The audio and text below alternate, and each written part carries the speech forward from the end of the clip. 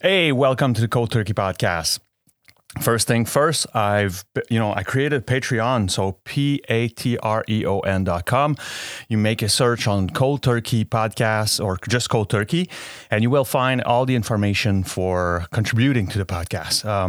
The benefits or kind of the perks of benefiting to the podcast is actually to get the episodes in advance, depending on the perks, you could get some exclusive thoughts that I have following some of the guests I had, and as well as there's like one of the bigger perks is actually to be able to fill the AMA, right? So ask me anything, you send me an email, through this kind of quote unquote VIP perk, you can actually send me those questions and I'll answer them either through live streaming or through actually an audio podcast, which is the other thing I wanted to let you know. Coming soon will be video podcasting as well. So I may implement this in the next few weeks or few months. So without wasting any more of your time this morning, I introduce you to Tom. As I told you, I have a 3-part series of 3 guests, actually 2 guests, and the 2 guests together with myself. So Laura was actually the mother of Tom, and Tom was my guest today to actually talk about his own road to recovery and his own path to kind of breaking that death cycle that was addiction. And so, it was a fascinating experience, fascinating to have a talk with him. I made sure that, I didn't want to always refer to the kind of the trio that we're gonna be doing eventually. So you're gonna hear that by the end of the interview we start talking about that. But I didn't want neither with Laura, neither with Tom. I wanted to jinx the interview or the recording by talking about the fact that Tom was actually the son of Laura and so on. And so without further ado, here's Tom. Enjoy.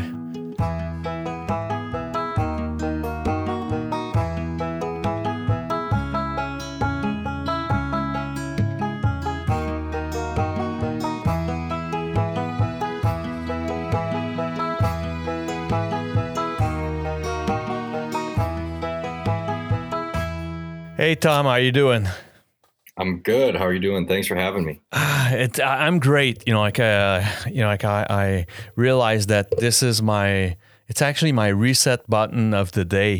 Sitting here in my little cocoon and having those conversations is my. Right before we started recording, I told you about I'm trying to sell my house, and it's a bit of a pain in the butt, but as I set myself to record, I just forget about everything. So it's I'm doing great. Sitting here right now, I'm doing awesome. I have started kind of that routine since March for obvious reasons. So I'm gonna just start off by asking you 2 questions. The first one is, in what region do you live? And the second one would be, what has been the impact of the pandemic for you, and kind of the collaterals of this and the people around you? Yeah, so I live in Southern California. So I live in Orange County, California, the COVID thing, gosh, it's been over a year now. It seems like it's been forever. It's impacted me greatly, in terms of sobriety. Things have changed a lot. I'm doing all of my meetings online. Not a lot of in-person get-togethers, which I'm very much used to with the fellowship and hanging out with other sober people. And, it's kind of been isolated a little bit.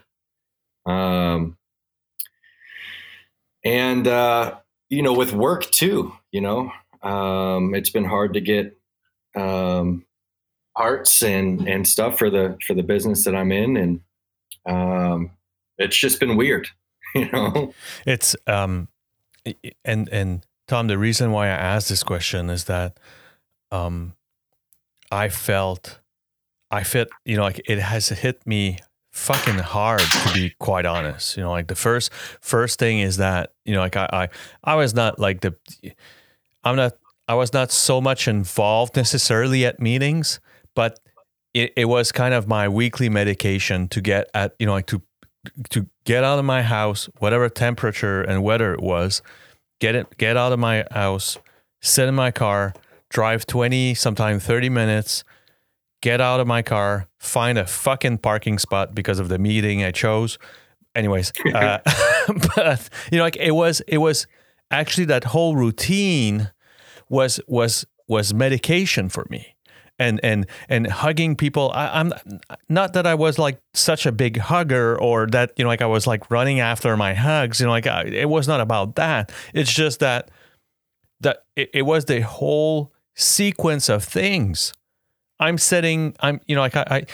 had just put my son to sleep, or even leaving while we're doing whatever night routine we got for my young kid, and I had to kind of cut this short.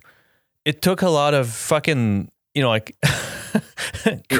almost courage, I'd say, like to kiss your family and say, oh, okay, I'm going to drive downtown to my preferred, like my favorite meeting. And it was, there was something around kind of the initiative you had to take every week to do these things. And and now that you cut that out of my routine, and having the shock of connecting to a Zoom meeting where, well, obviously there's no hugs anymore, don't give me those fucking emoticons, and that doesn't work for me. I'm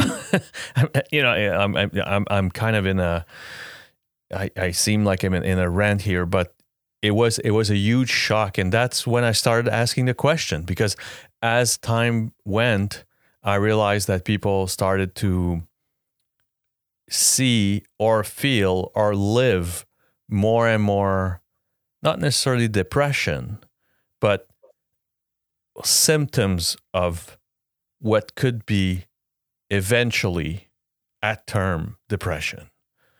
Oh, yeah.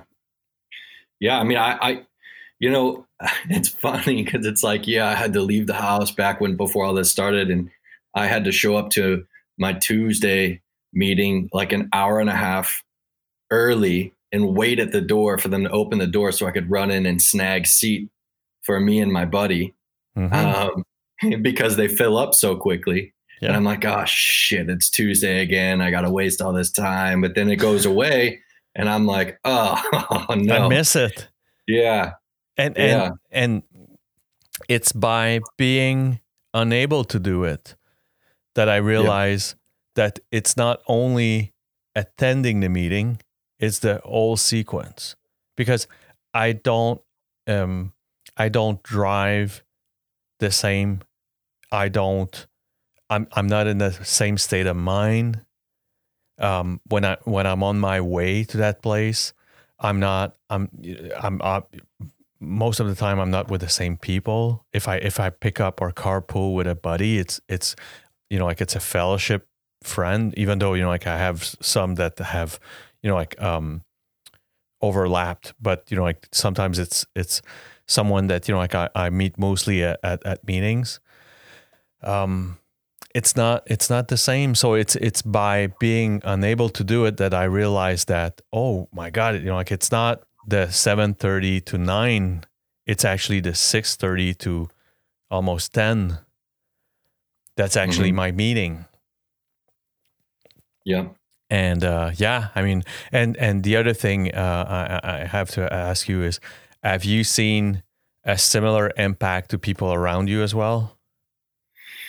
I have a very similar impact, because I mean, I still stay in contact with 100 guys that are all trying to stay sober, and have a good amount of time sober.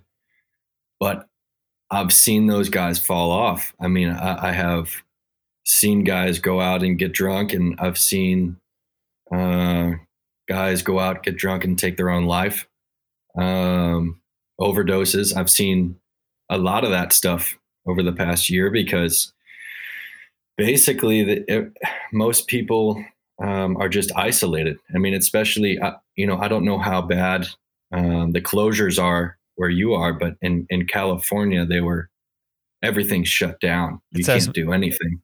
FYI, I listen a lot to Joe Rogan's podcast. So, and he complains, well, he left, right? He left Cali, but he complained a lot about, what the governor has done to the state. To be quite fair, I mean, if we're not worse, we're even with what Cali has done, so it's horrible, it's, I can't do shit, Tom. Yeah. Oh shit. My girlfriend and I have been just taking trips every month to get out of here. Yeah, I mean that's the solution. You're either like you feel like a pirate, there's the spring break coming for us. It's first week of March, and we're kind of renting an Airbnb with some friends, just like ush, and we don't tell anyone, and it's just it's horrible. It's just bad. We just want to get together and have fun. I mean, for God's sake. I know. I felt weird. We feel weird leaving, like we're packing up secretly, like the government is watching us and we're taking off. Take the SIM card out of the phone. Take the SIM card out of the phone. What the hell is that? It's just crazy. And you talked about your girlfriend. I mean, my wife and I had to almost was it not last Friday, but the Friday before, we were giving dinner to our son, and at some point I looked at my wife and said, "Jesus, is it tough?" I mean, we're a strong couple, we're an awesome couple, and it's tough on us.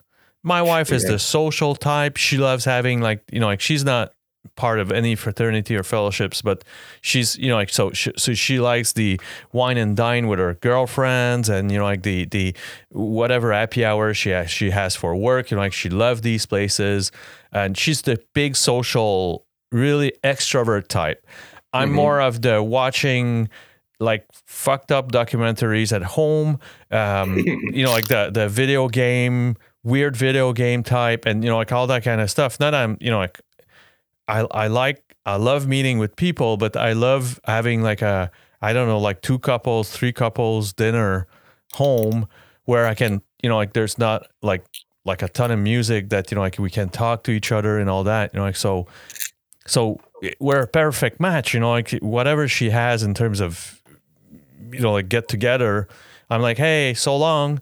I stay here with the kid, and I do whatever weird things. Like I said, I watch stuff that my wife hates, horror movies. She hates, all kinds of things that I appreciate. It's been 10 months now that neither of us, have had the chance to do that. So it's even tough on relationships. So oh yeah, it is quite a ride. A ride. My girlfriend and I are of the video game types. We share that together, and man, we have gotten good over the past 9 months. We play together against other teams. We are good. Wow, you're lucky. You're lucky. And it's weird because I'm huge, enormous fan of The Last of Us. When the second part of it came out, it was almost when the pandemic hit. So I was like, okay, I'm going to just shut the lights. But it got me in such a bad mood because it was I didn't know where that freaking pandemic was going. And I saw that, I was like, no, I'm not playing that game. Fuck it. Yeah. I'm like, no. I'm not playing a post-apocalyptic game while I'm probably sitting right in the middle of apocalypse right now. So no, I'm not doing that. So I've put my video game playing on pause just for the sake of, if reality overcomes what, the imagination of these folks, I'm like, no, I'm not, I'm not nixing, no, I won't do that. So, but that being said, my sponsor is 79. He has 49 years of sobriety, and he's all over the place, like super involved in the fellowships, in almost all of the fellowships. He's really involved, as well as trying to develop and helping with the agnostic and translation of the agnostic side of fellowships. And so he's in touch with many hundreds of people, and we talk almost daily, and he was telling me that he feels it, he feels that he hears a lot about relapses, overdoses, depression, anxiety, more and more and more. So those are tough times right now. I mean, and that's why I feel like both the listeners, I repeat that every week. I've been repeating that for the past, unfortunately, too soon. I waited too long to offer that. But I tell my listeners, there's so many ways to reach out. Through my website, through my DMs on Instagram, to my instant messaging on Facebook. That whoever and wherever and whenever it is, just reach out. I think that's the best bet that you can take if you think you're alone into that, and you think that no one understands you. I mean, just reach out. I'm. It worries me a lot. I'm really worried about that. Oh yeah, it's hard because you can't get the word out when you can't get out. Yeah, and so and social media is just plastered with all this BS anyway. So it makes it hard. It makes it hard for everyone. What has almost exposed the social media for me is the fact that life still looks like picture perfect on these fucking feeds. Mm-hmm. And I've been asking the same question for the past year, and everyone has been telling me that it's been tough for them. So, there's a glitch here. Yeah. There's something missing. And so those that presents themselves as if there was nothing wrong, and there is something wrong. There's it's hard on anyone's state of mind. So I've stopped believing the perfect life of Instagram. Oh yeah. All right. So as I pretty much do every week, I'm asking my guests to rewind the tape of their life story, and I'd like you to bring me back to either, your first substance use, or feeling that you've been impacted by witnessing someone else using. Because, sometimes one comes before the other, but it doesn't mean that it's less impactful for someone's in their life. So, right. Just bring me there, Tom. Yeah, no problem. I grew up in a house of 4 boys, and so I had 3 brothers, and I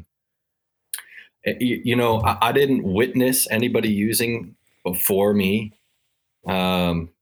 because I was, I was a happy-go-lucky kid, but I hated school, and I couldn't fit in, and I was really young, maybe 6th grade, and I was getting bullied at school, and I was terrified to go to school. And one night I could not sleep, and I could not get over the fear. And my mom had been dealing with this for a while with me, and she gave me a Valium to sleep, like a Xanax type drug, and all the fears went away.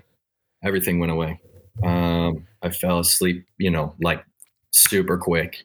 I woke up the next morning and everything was back. The fears and everything were back. And I was like, maybe there's something in that pill.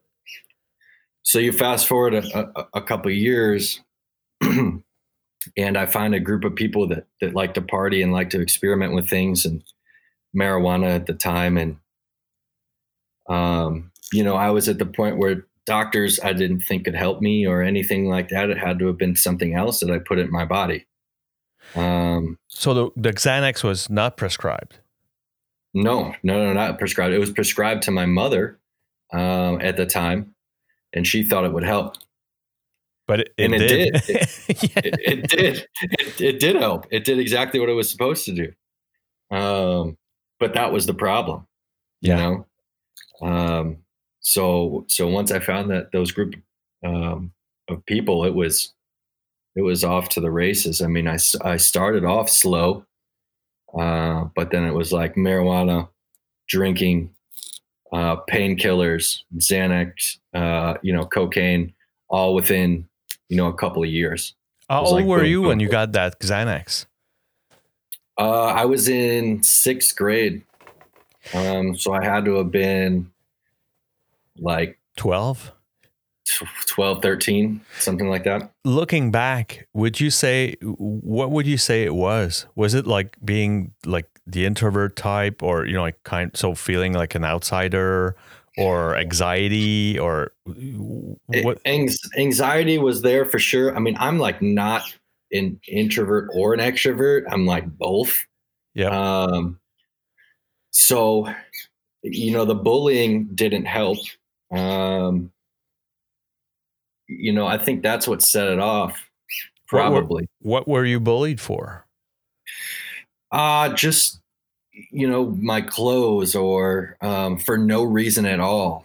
A lot of the times it was for no reason at all. I'd come up and just get shoved into a locker or something. And, it felt like I was that kid in the movies, Yeah. And it was kind of for no reason. And then it was just that guy. I became that guy. It was like, oh, let's just mess with this guy. Yeah. And, those are shitty times, right? Just like the shittiest times. And so you just think that there's, there's nothing you can do about it. And I asked the question because I was the nerdy type in little school and then in high school, because I felt I was so laughed at. I decided to just fuck this image up. I wanted to mess that whole image. And so I think I fought in my first year of high school. I probably fought like 6 to 8 times. Oh yeah. I got my ass kicked, but I'd rather have my ass kicked and I had braces. So it was a disaster. I would bleed all over, and, I was, but I'd rather do that than, going through, what happened the few years before that. So, yeah. I mean, and I asked for help from teachers and all that stuff, and nothing really helped. So I actually eventually I switched schools because of it. And then a guy tried to bully me at that school, and I just socked him, started fighting him. And so I'm like you, I got in a bunch of fights that year because I was like, oh yeah, that solves it. And I really didn't get messed with after that, Yeah. And it's unfortunate, but it does work, so yeah. It's let's not set an example out of that, but FYI, it works. So, yeah. So you meet with these people that, does party. Do you feel, again, looking back, do you feel that you're, the endless void of, being able to take much more than your, than your friends, do you feel that you're, that type, or it's a it's a progressive thing? It progressed for sure. I mean, in the beginning, they wanted to hang out with me and I wanted to hang out with them, and we did stuff together and had fun. And sometimes I'd do a little bit more than they would. Sometimes they'd do a little bit more than I would. But it didn't really progress until later on in high school, when certain people didn't want to hang out with me because of how much I would use and because of what I would do when I would get loaded. Coming back home, you had three. You said you had three brothers, right? Older than you. Older than you. All younger. All younger. Yep. So, was there some type of fraternal, either friendship or like, was there like something going on with your brothers, or you were just like, was the age gap something, like, I wonder. No, the age gap wasn't, we were right after another year. Okay. So, and my youngest brother was a couple years in the middle there, but, no, we all got along very well, growing up. It wasn't, we all had a special bond, and stuck together. It wasn't until my addiction got really bad, when they started kind of distancing themselves from me. So when I started getting really, really bad, they started pulling back and not wanting to really be around me. And I'm thinking about, kind of the bullying and all that. I mean, like, were you attending the same school? Like, was it, like, were they, Yeah. so they saw that? Yeah, they did. I mean, I went to school with one of my brothers. We were at that same school, and I left, and he left the next year because they bullied him. Wow. So, yeah, he left and went to another school and loved it. Great group of friends he had, and he's still friends with most of those guys to this day. And it stopped for him. But yeah, we both went through that. And my littlest brother went through a little bit of bullying too. And I was like, you know what? I was like, hit that kid. Next time he messes with you, hit him. Cause I was tired of it, and I had been through it myself. And he did, and it stopped. And, I'm convinced that there's definitely some PTSD related to that. You don't grow the same adult when you've when you've and I haven't like I wouldn't never dare say extreme, like you change school, like I consider this way worse than I went through, but even the experience I had was enough to say that it definitely has changed who I was, like where even in high school I would have rather been the bully myself than the bullied, like so yeah. I mean, when you make it through something like that, I think it makes you a stronger person. It definitely it's definitely different, and when I hear about people going through getting bullied right now, it makes me upset. Yeah. Was so when you start using, does it change kind of the kid you are at school in terms of like both grades and kind of the social network that you had? It stopped the grades for sure, because I started partying.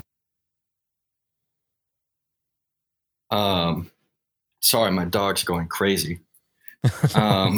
Sure.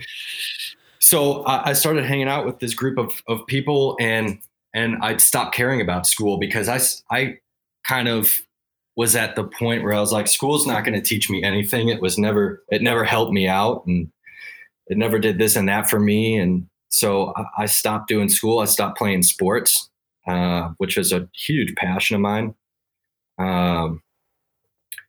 But yeah, it was not a fun time. You said it was not a fun time, or on quite the opposite. Like it was the. Well, I thought that I was having a great time, but it really wasn't. It was like I look back on it now, and it was like a lot of years. How do I put it? It's like not wasted because it made me the man that I am today. But at the same time, like, did you feel, like between like two binge or whatever we'd call it, but like, do you feel that you felt miserable between, like those, like those party times, or, like I was trying to explain to my wife, which had never tried like magic mushrooms, for example, like, and I told her I had a blast. Yeah. Those were fantastic times, and the feeling like shit part came much later. Like kind of the experiencing part. Well, sure, it like it messed up my grades, and like I couldn't, like I left college because of that. Like so, which is, our college is actually your senior years, and I just couldn't finish. Like I almost didn't start actually. So so it was like, but even at that time, like I wouldn't say that like I was saddened or in pain again. Like it was like much later when like I had my first kid, and I kind of started hiding my like what I used from my then girlfriend. Yeah. I mean, I had some good times. I definitely did. When I was with other people, and doing it, I was having a blast, but when I was alone, I was miserable. Yeah. I would say in the beginning, I wasn't. In the very beginning, I was having a great time all the time. But that quickly changed. Cause when the physical dependency kicked in, the alcoholism and drug addiction was already there. The mental obsession and all of that stuff was there, but that physical, that's when I started getting miserable. And it was like that until I got sober, unless I was high. The physical was from alcohol? The physical was from, I had a physical dependency on cocaine and painkillers. When did either of them started off? Those started off probably when I was in my late teens, and ended when I got sober when I was 21. So, like by that time, what was what was going on with? I guess like you had left high school, or you had finished high school. Yeah, I mean, I was definitely partying a lot and doing a lot of drugs at the end of high school. I mean, I started skipping school my junior year of high school, and I actually had to go to a different school my senior year to make up the grades and finish out my senior year because of my partying. And I loved it because I only had to go to school from like 9 a.m. to 12:30 in the afternoon, and it was all online, and I got straight A's. So I had a ton of time to do whatever I wanted. And once I graduated high school, it was like game on. And I was partying. What was every the day. ambition? What was the ambition then? Like in terms of like what was supposed to come next? I don't know. More partying. Okay. That was as far as I got. Awesome. Like it was like maybe one day I'll get it together, one day I'll just become a Van Wilder moment, right? Exactly. What's your plan? Well, party. Yeah, exactly. And so you what do? You pick up like the part-time or full-time jobs, and like all that stuff? Yeah. I was a valet driver for a while. I'd park cars. I did that. I was a tennis instructor for a little bit. So I taught tennis to kids, which was easy. It was just like, yeah, hit the ball. You throw the ball at them, they hit it back, stand there with a shopping cart full of balls and you just keep throwing it one way and having them hit it over the net. And then the rest of the time I was fighting a hangover or I was getting loaded. You said that, like at some point it starts being way less cool or fun. Do you have memories on, like both when it started to get less fun to a bit of, like waking up fucked up from the day before and say, well, that can't be it? Yeah. I mean, when things started to change for me is when I started physically hurting myself, and ruining relationships. I ruined so many relationships. And I think when I totaled a motorcycle. I crashed my car a couple times, got arrested, woke up with broken bones in my hands from fighting. I lost most of the time. That's when it started to get really ugly. I started having blackouts that lasted days. I blacked out during my grandfather's wake. And I blacked out when he passed away. He was on hospice at our house, and we got to kind of hold his hand. And I remember for a split second sitting in that room with him, but that's it. And so I missed out on that, and I do regret that. But when that stuff started to happen, that's when it was like, whoa, something is really wrong here. And I didn't know what to do. I mean, I tried therapy. I tried stopping and detoxing. My mom would help me detox towards the end. She was sober.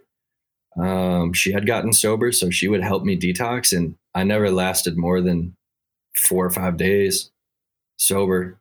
I never tried any 12-step program. I tried everything but that. And I just couldn't figure it out. And, like, do you feel that, like you was there a way, well, first, what was the relation with the family at that time? I mean, I didn't really have one. I mean, I would talk to my brothers and my parents, but I was gone most of the time. And when I was there, I was messed up. So the relationship wasn't, we didn't have the best relationships during that time. They would approach me and tell me that they're worried. And my brother closest in age to me didn't really want to have anything to do with me because he knew I was full of shit. And so the lying and all that stuff started already. Oh yeah. And so you had pretty much like nowhere to reach out for, like to ask for help.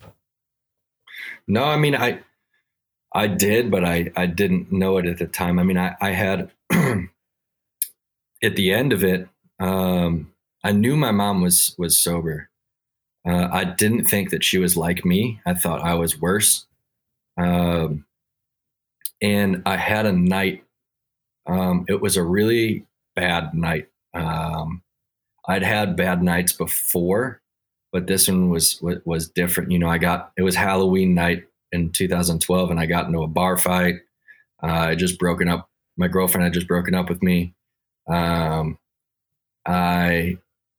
ran down a freeway just crying. I didn't really want to live anymore. I ended up throwing my coworker picked me up and took me back to his house, and I ended up throwing him over his balcony.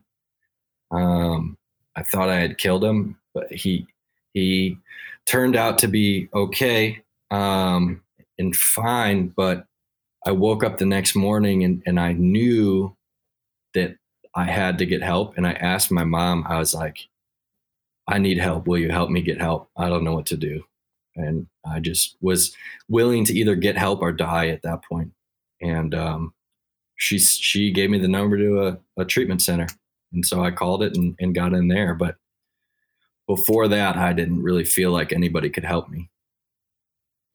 And, well, first of all, congratulations for, like the courage it takes to actually reach out, like even though, like you were blessed with actually a relative, that, like that you knew, had found a solution, so it's, that's quite a blessing.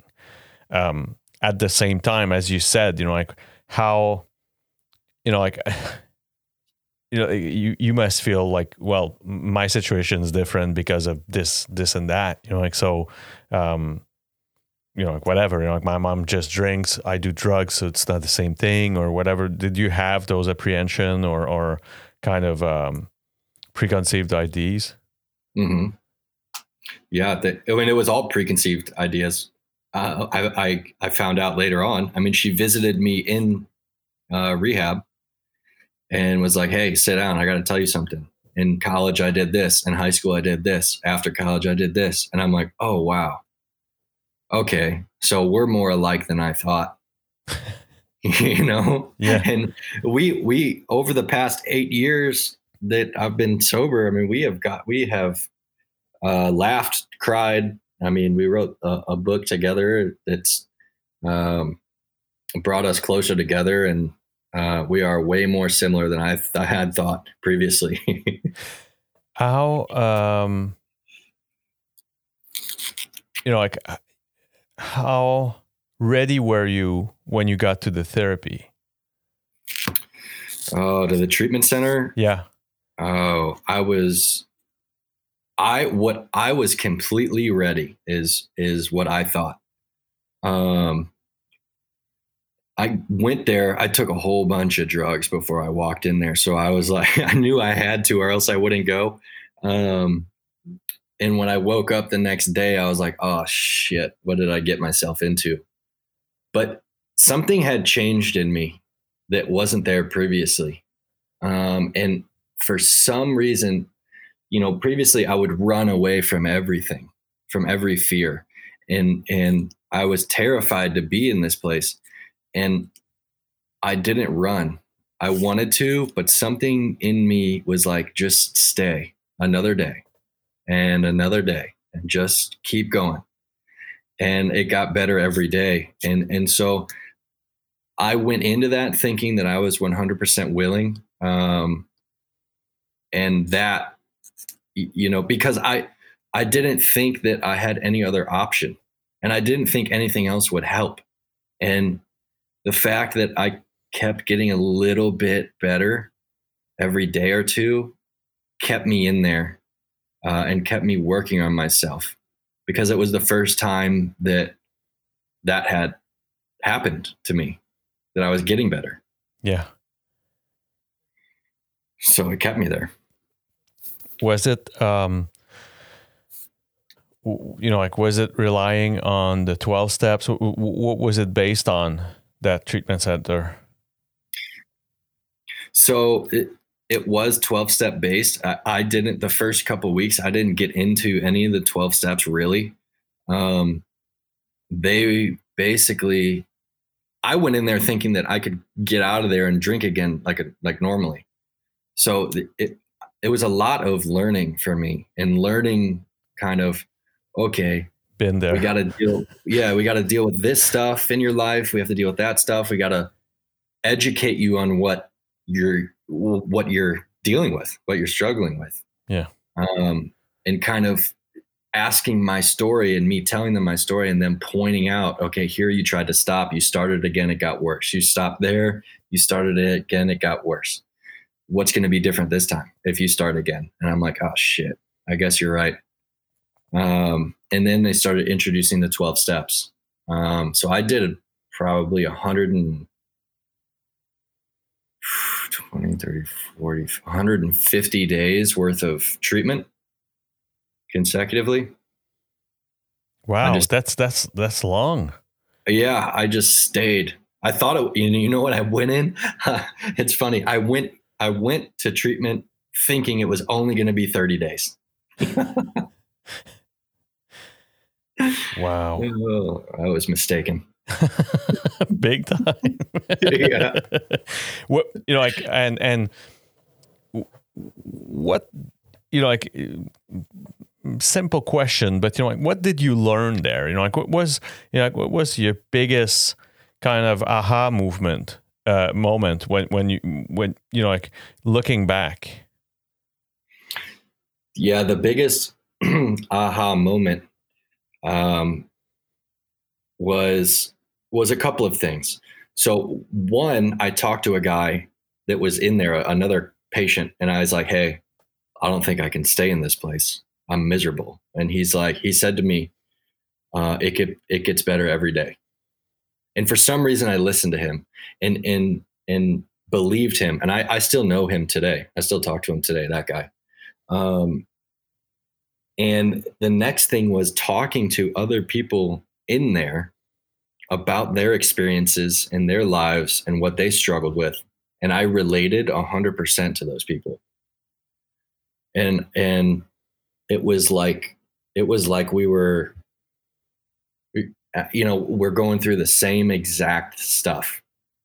And so when I talked to them, and then when I talked to other people that had long-term sobriety that would visit there or bring a meeting there, and I would have the same experience that they did, and the way that they got out of it was the 12 steps. And so I was like, this is what I have to do, I guess. And when I started to do that stuff, my life started getting better and better and better. And so I knew that I was on the right path.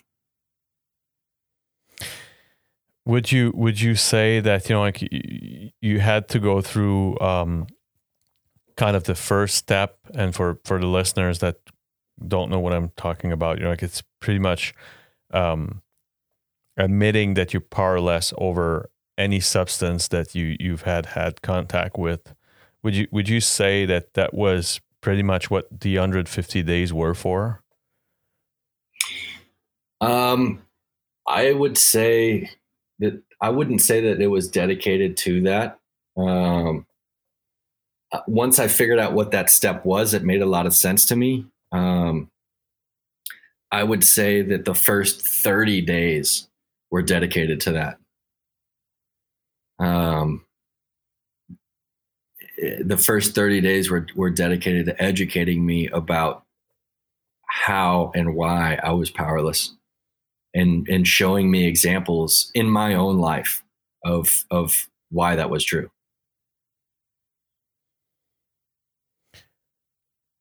Did like, what was like the morning movement? Like, like, do you feel there was like a morning moment of like kind of shutting down what has for so many years been a crutch for you? Like, was there like a feeling of like almost sadness to that, or you were like so over with, I didn't miss it when I went in therapy. Like, I didn't miss it when I end up in a treatment center, because I was really to the end of my, my rope. Like, so there was no way I could miss it. Like, yeah. But I've spoken to people that felt that, like there was almost like like moments of sadness, of almost like grief, that they had to let that go. Yeah, I mean, I definitely, that definitely was there. It was like, for me, it presented itself in a way that was like, I miss that. I miss those experiences. I miss the act of getting high and feeling that way. but I know that it's not good for me. And I was like, why is my brain telling me to go do that? But I know that it's not good for me. It's like, what is that? Like, oh, Tom, well, that's drug addiction. I'm like, oh, okay, good. I'm in the right place, you know? So, I don't think that I went through a period of time where I was like mourning the loss of it. It was more the confusion of why I still wanted to do it, even though I knew that it was bad for me. What was it coming out in the outside world 150 days after being kind of in a bubble? What was it like? It was weird. As time went on, I wasn't in lockdown for 150 days. So each kind of segment, I was able to experience more of the world. So the first 30 days, I was completely blocked off. I remember I didn't see anything for 30 days. And a lot of people think that 30 days is a short amount of time, and it is. But when you don't see something or you don't do something for 30 days, it's a lot of time. And so when I got out of there and I passed a bar, I kind of got anxiety. I was like, oh my God, there's a bar. Like, how am I going to stop myself from going in there? Yeah. And so there were little things like that, but I got to experience it in a safe environment. And then I was given more freedom. At first it was after 30 days. Then it was after another 30 days. Then it was after another 30 days, eventually to the point where I was inpatient, but I could take my bike to the store or to go get food, or ride my bike to a meeting. And it ended up to the point where I was living in a sober living home, where I could go to work, go to my meetings, but at the end of the day, I'd have to go back there and take a drug test and abide by the rules of the house. So when I finally got out of sober living, I wasn't like a complete shock. It was a gradual thing. What was the kind of the mental health regimen or diet that you were given coming out of of that treatment center? Was there any kind of being in the real world for dummies? Yeah. I mean, I'd say that was in my meetings. There wasn't any like book. Well, I mean, there is a book, but there wasn't any like, this is how you're supposed to do this and this is how you're supposed to do that. It was more of like, whenever I would get into a situation, I would ask somebody else who had been sober longer than I had, that had been through that experience, and what they did and how they got through it. And so that's kind of how I started to live my life, as I started to run everything that I was thinking or doing by somebody else in the beginning. Now, I mean, I'm able to make my own decisions, and kind of weigh the consequences, or kind of figure out what to do and what not to do. You learn that after a period of time.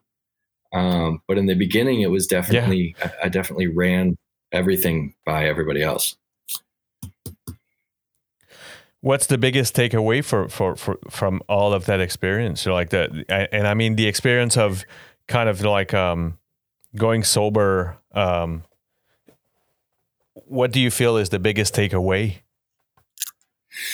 I think for me, the biggest takeaway is that I can't do this alone. And the help is right around the corner. It's at my fingertips. All I have to do is make a phone call to ask somebody for help. So that would be, I know you asked for one, but I would say those are the biggest two, for me. And the biggest one is definitely that I can't do this alone. And the minute that I think that I can, I'm screwed. You're in trouble.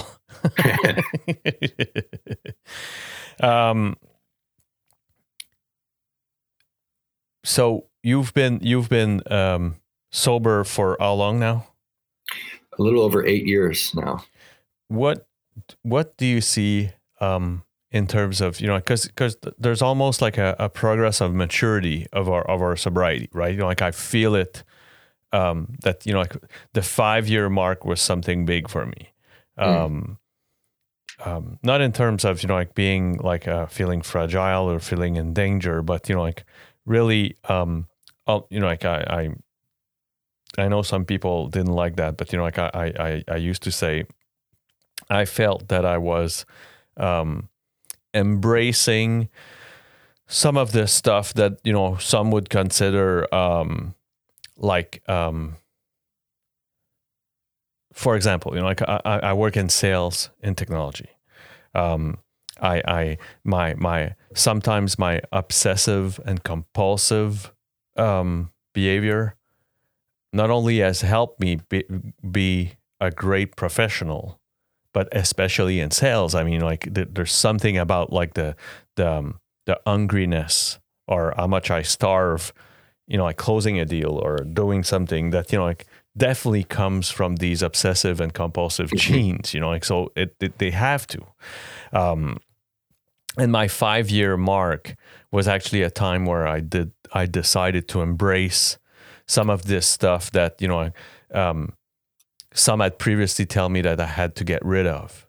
And it was kind of a milestone for me. Have you gone through something similar to that where, like, what would you say is the, how do you feel as your sobriety grown in you?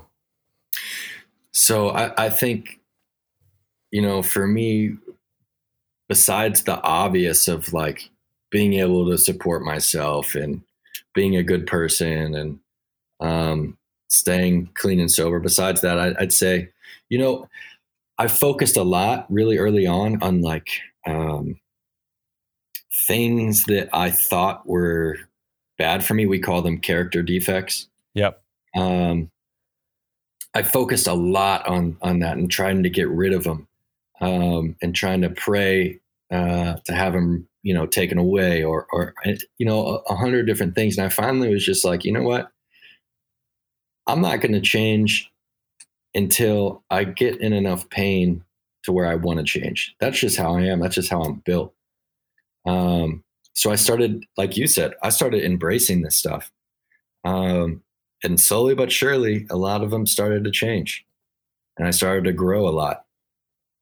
So I think coming to that point was a big point for me. And especially grabbing a handle on those, meaning that, like you sure enough,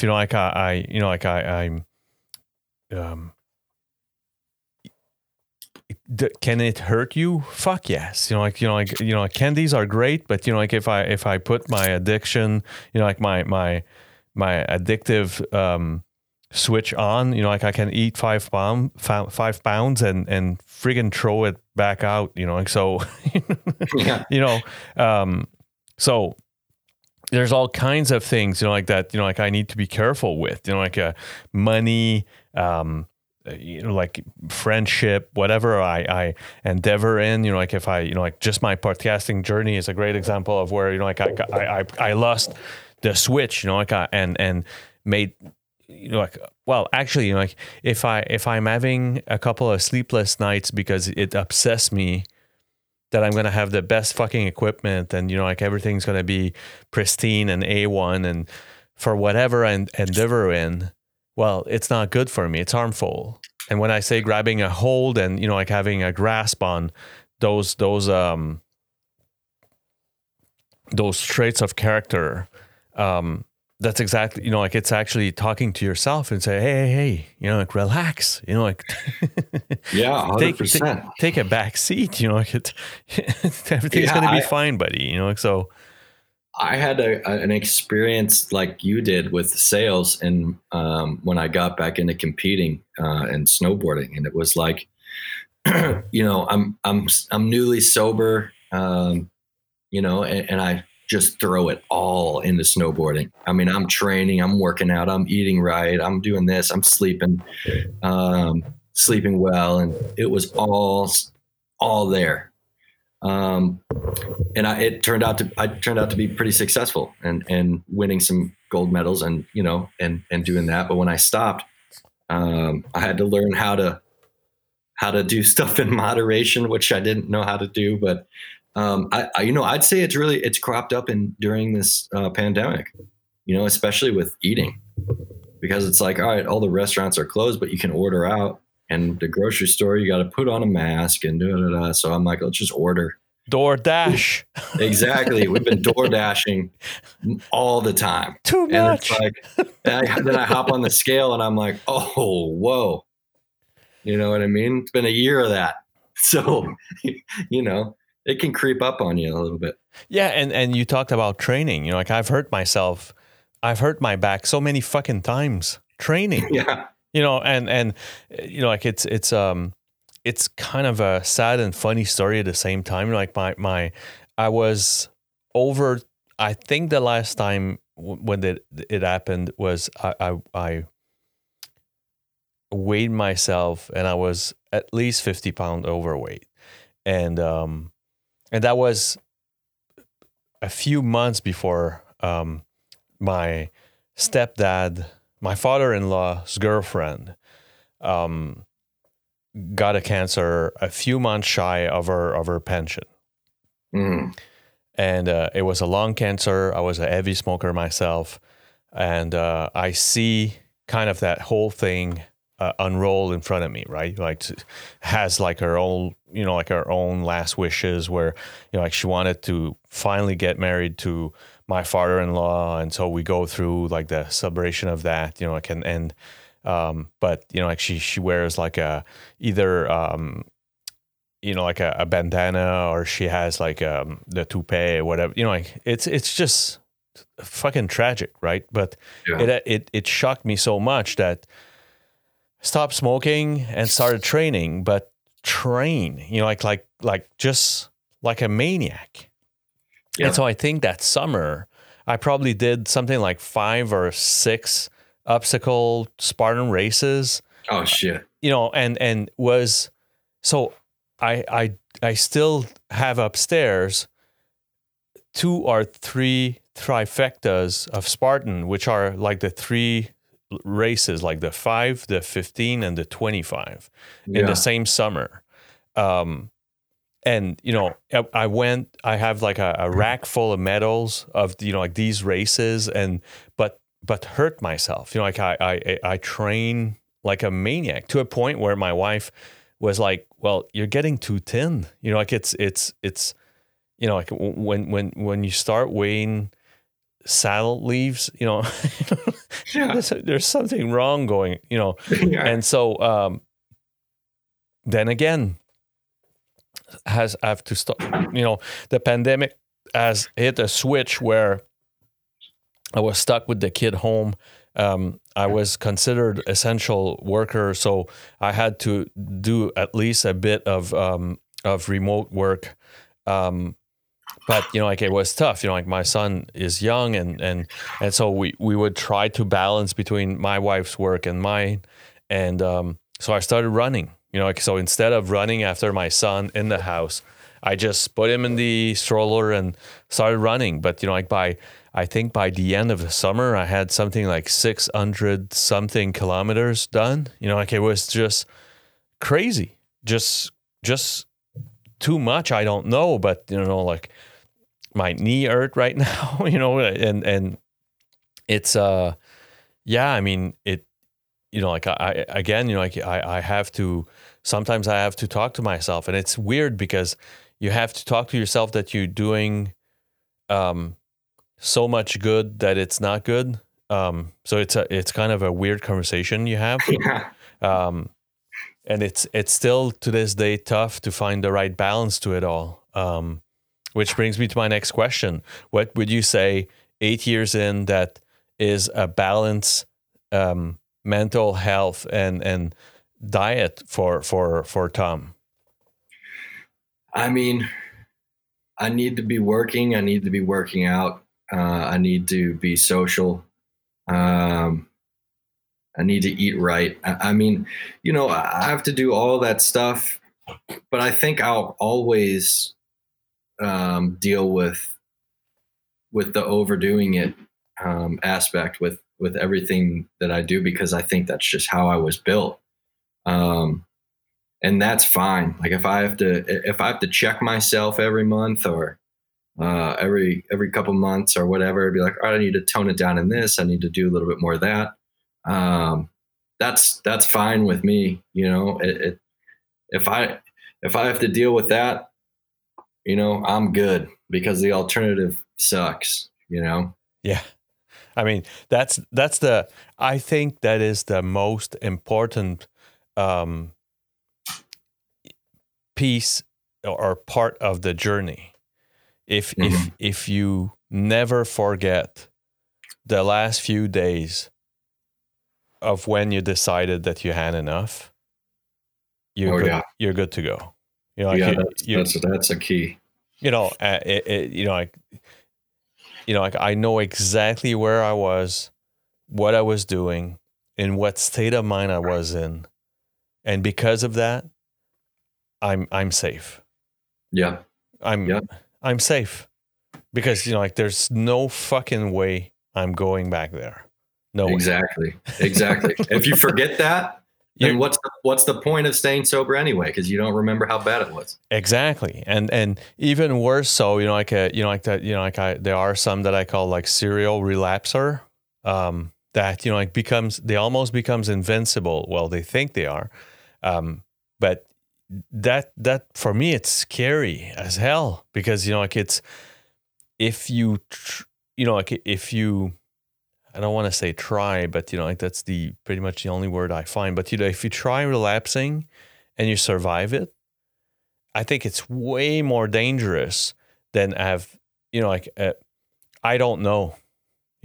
Still to this day, I don't know what a relapse mean, and it scares me. Yeah, and I think because of that, again, I'm safe, I'm good. Yeah. And if fear wasn't part of the equation, again, I would probably be in danger. And so when it, there's kind of that, there's a big, it seems to be kind of like the cool thing to do right now. Like I told you about February, which was the equivalent of Sober October, but here in Quebec. And there's like the cool thing to do is to not drink for X amount of days, and so the difference between someone like you and I, Tom, and the people that quote unquote tries it for a month gets all mixed up right now. There's a lot of overlapping, and so not that I can't identify myself at these people, but I can't, because my next drink could be fatal. Yep. And 100%. And my next my next token, a joint, can be fatal. So that's a mountain of difference between me trying to go dry for 1 month and me. There's and that's probably what scratches me on the wrong side when I look at what we do out of some of those campaigns, is that we don't specify enough to the outside world that there's definitely a difference between my risk of the next drink being so dangerous for me because of how I'm genetically composed, and my next door neighbor that gives it a try, quote unquote. I didn't give it a try. I actually had to save my ass. That's the biggest difference. I couldn't give it a try. I was saving my life, so yeah, I mean, like the like that's what I want this podcast to be, is actually just like a testimony of there are people, and there are a lot of people that this is a life-threatening disease. Yeah. And and because it becomes, like because of some, like 0% alcohol beer and 0% alcohol this or that, and like people think that I couldn't slow down because like I'm like I on my day-to-day life I don't slow down in anything I endeavor in. So why would I fucking do it on a beer or on a joint or Exactly. There's no way. Exactly. Wow. And so, how's your life now, Tom? It's amazing. It's amazing. I'm in a beautiful relationship, and she's amazing, and she understands this thing exactly the way that we do. And I work for myself, and my life is incredible. You take away the COVID shutdowns. Yeah. But yeah, it's pretty good. Love the life that I have. And hats off to our girlfriend, boyfriend, parents, brothers, sisters, like hats off to these people, like they, it's, like my wife, we've met 12 years ago, and, like, so she didn't see like the fucked up me. But, like I had to kind of teach her, what it is, like she had seen, and she had spoken to a few people that like either were sober or before, but like living with one is a bit different. It is. Just a bit. And so we had a lot of conversation around it. There was a lot of talk, especially when she saw me, and I think like it was through examples, like when she saw me like behave as an addict, mm-hmm. While sober, that she was like, oh, that's what you mean. Exactly. That's precisely what I meant. Yeah. And so, yeah, I mean, like, so hats off to these people that, like at some point, like if they do want to continue the relation, they have to understand what it means and what it is. Yeah, I agree. Do you, pretty much the last question for you is, like, do you use social networks to kind of promote sobriety or to inspire others, or like where can is it something that you do, and if so, like where can people find you? I don't really promote it. I just the only way that I do is through the book. I wrote a book about it, and everything else is kind of word of mouth. And if people know that I'm sober and they're struggling, or somebody knows me and knows I'm sober, and they reach out. But I don't really promote it on social media or anything like that. It's just in the book that I wrote out there right now. And that's on Amazon. It's called Unraveled, a mother and son story of addiction and redemption. And so for the listeners, I kept it all, a bit on the back burner for, like the old conversation. I didn't want this to jinx the conversation I had with Tom, but, like Tom is actually the son of Laura, which, you know, like we're going to get the three of us together soon to have like kind of you know, it's bad pun to say the postmortem, but it would actually be kind of I absolutely am super excited to have the conversation of the whole dynamic of, you know, like a mother and a son going through the same pain, but some, you know, like big differences in terms of, you know, like the son. Well, you get the picture, guys. You know, like so. But you know, like it's coming soon. So, all right. So you said Unraveled. I guess I think your Laura told me that there was even an Instagram account for the book. Yes, yeah, it's called Unraveled, the book. I believe the Instagram account. Yeah. Yeah. And no worries for anyone that listens that, you know, like wants to find these links and all that. They're going to be provided in the description wherever you're listening that to. You just scroll a bit, look down there. You're going to find the hyperlink for both finding the book, finding the Instagram channel, and through these means, grab a hold of Tom or Laura. So, Tom, thanks a lot for your time. People are tired. Yeah, thank you for having me. I'm, you know, like I'm having a blast doing that, and it was great meeting you. Really awesome. It was nice meeting you as well. Thanks a lot, Tom. Take care. You too. Bye-bye.